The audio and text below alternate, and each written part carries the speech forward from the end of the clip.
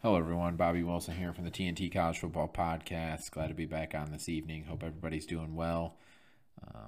Continuing my FBS College Football Breakdown series where I'm breaking down all 133 teams from the FBS level.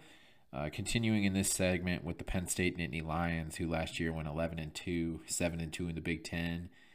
Had the privilege of playing in a New Year's Six Bowl and the Rose Bowl where they defeated Utah. So a huge season for Penn State. I had the privilege of seeing their first game of the season against Purdue at Purdue, and you could tell that this was going to be a good team on the way to a special season, and that's exactly what they did. Looking to continue that, and to be quite honest, this shapes up to be the best team in James Franklin's tenure at Penn State. Unbelievable talent returning. Offensive line is probably going to be the best in the nation. The defense returns some amazing talent. And then the running back duo of true freshmen from last season are a special group there. Last year, looking at Nick Singleton, who was Big Ten Freshman of the Year at the running back position, he was the 27th Nittany Lion to run for 1,000 yards in his career. Just thinking of all the amazing names that have played there.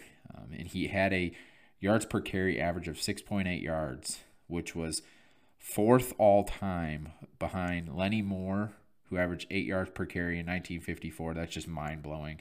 Kajana Carter, who averaged 7.8 per carry in 1994, and Larry Johnson, who averaged 7.7 in 2002. Such a huge deal because you just think of some of the guys, like just naming a few that have played here.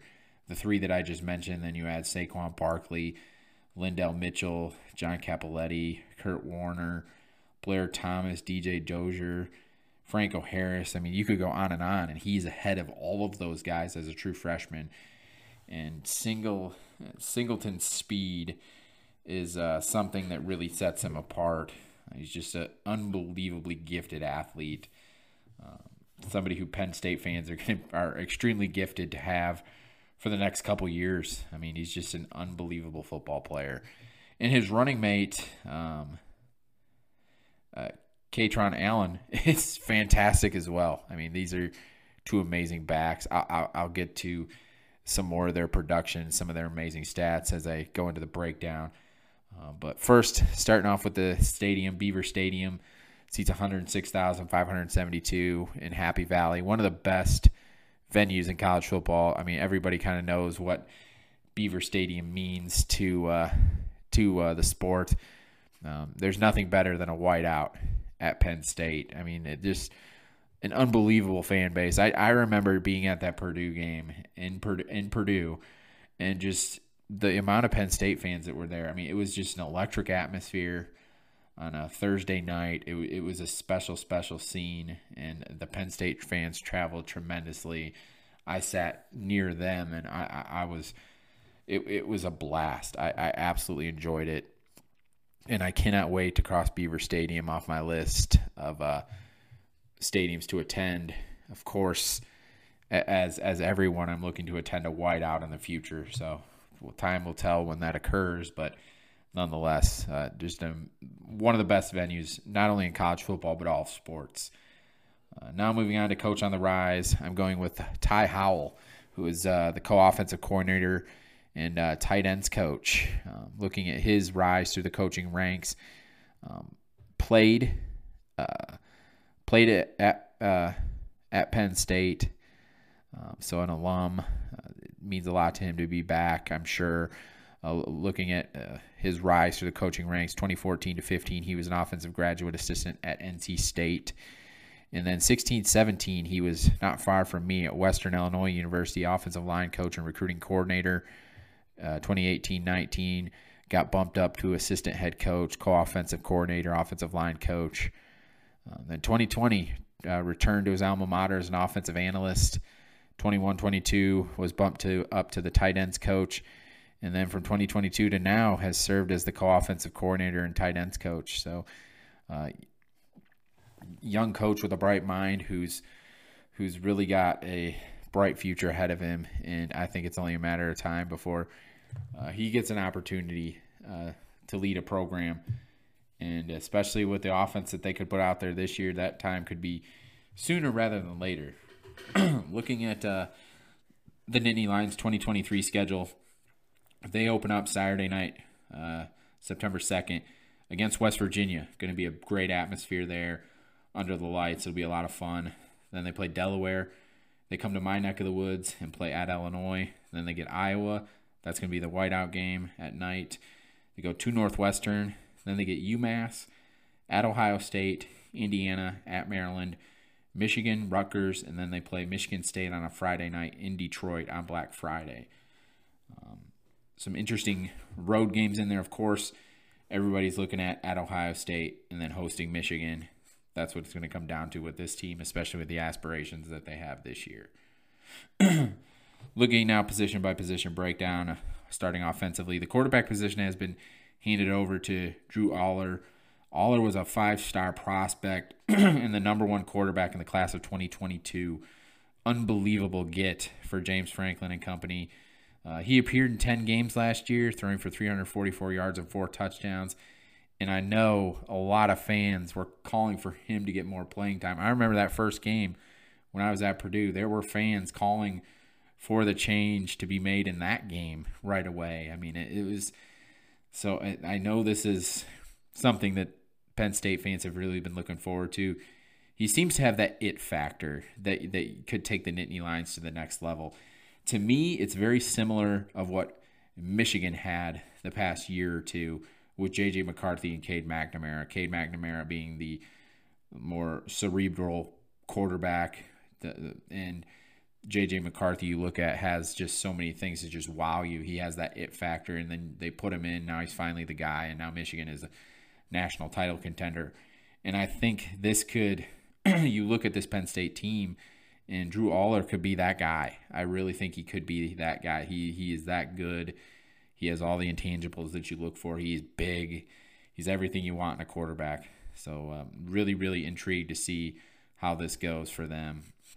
The running back room is led, like I said, by Nick Singleton and Katron Allen. The duo combined for 1,928 yards and 22 touchdowns and became the first true freshman teammates in Big Ten history with at least 700 rushing yards apiece. And like I said, Singleton rushed for 6.8 yards per carry. I think that 700 yards apiece statistic is pretty crazy when you think about all the fantastic backs that have played in the Big Ten together. Just a pretty mind-blowing stat there. Just an amazing duo. I mean, just an unbelievable group there. And the fact that they came in together as true freshmen, it's pretty special. Both have extremely bright futures. The receiving core could use some more production in 2023. Wide receiver Keandre Lambert-Smith could have a breakout year. I think he's a breakout candidate, not only for the team, but in the Big Ten. And then wide receiver Harrison Wallace and tight end Theo Johnson also return.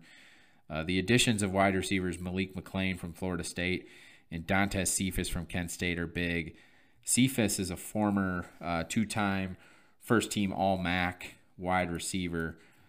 Had a really, really good career at Kent State. Excited to see what he can do moving forward now for Penn State.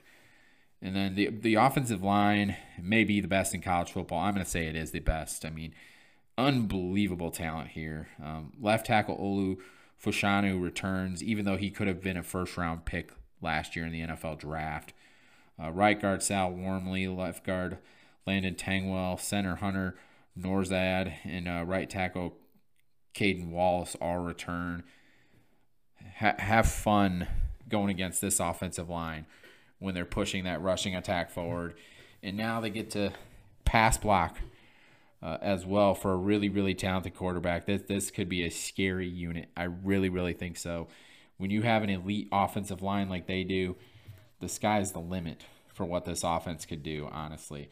I know they've been a little lacking in the passing game over the past handful of years, but that's going to change this year, I think. Shifting to the defense now. The defensive line returns some valuable pieces. Defensive end Adeza Isaac and Chop Robinson combined for 9.5 sacks and 21 tackles for loss last season. Then watch out for Danny Dennis Sutton. He dominated in the spring, and I don't know, James Franklin was raving about him after spring football.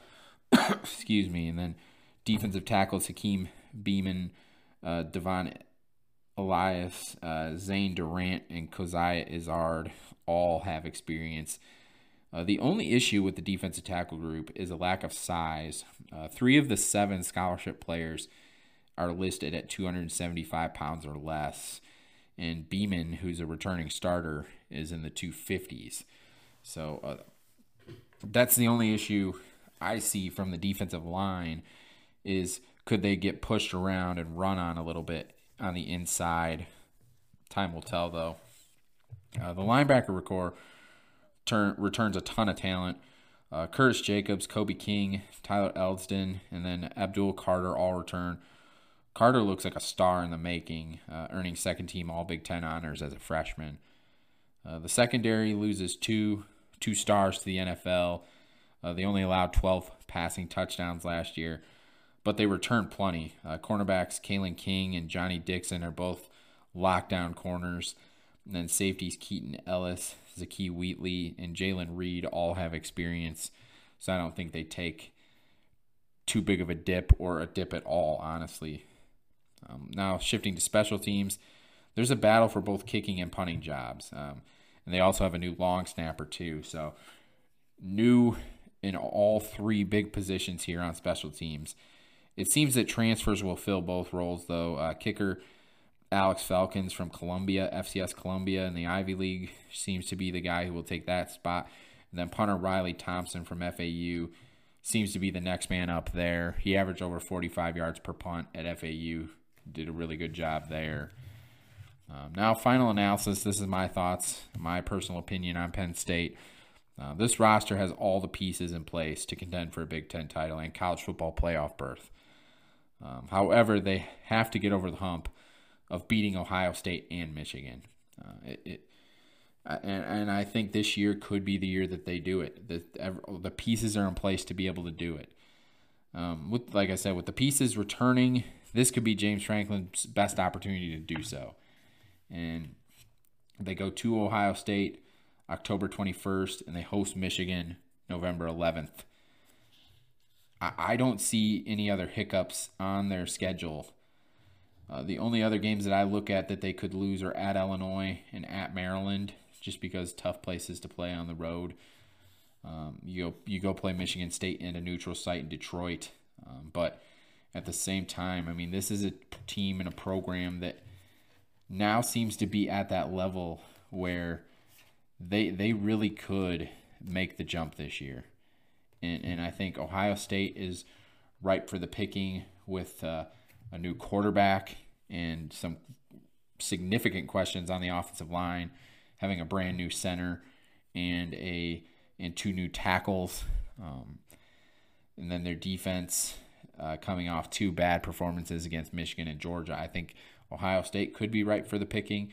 Michigan is going to be fantastic, but the Nittany Lions get them at State College, so that's a huge deal there. But looking forward to seeing what this season brings for Penn State. I think it's going to be really interesting to see how they handle the expectations and pressure now that they have on them to be not only a top 10 team, but potential college football playoff contender. So hope you enjoyed this breakdown. I enjoy doing these, one of the favorite things that I do. Please like, subscribe, if you ever listen to the podcast. Give the podcast Twitter account a follow at TNT College Foot 1. Everybody have a good night. God bless.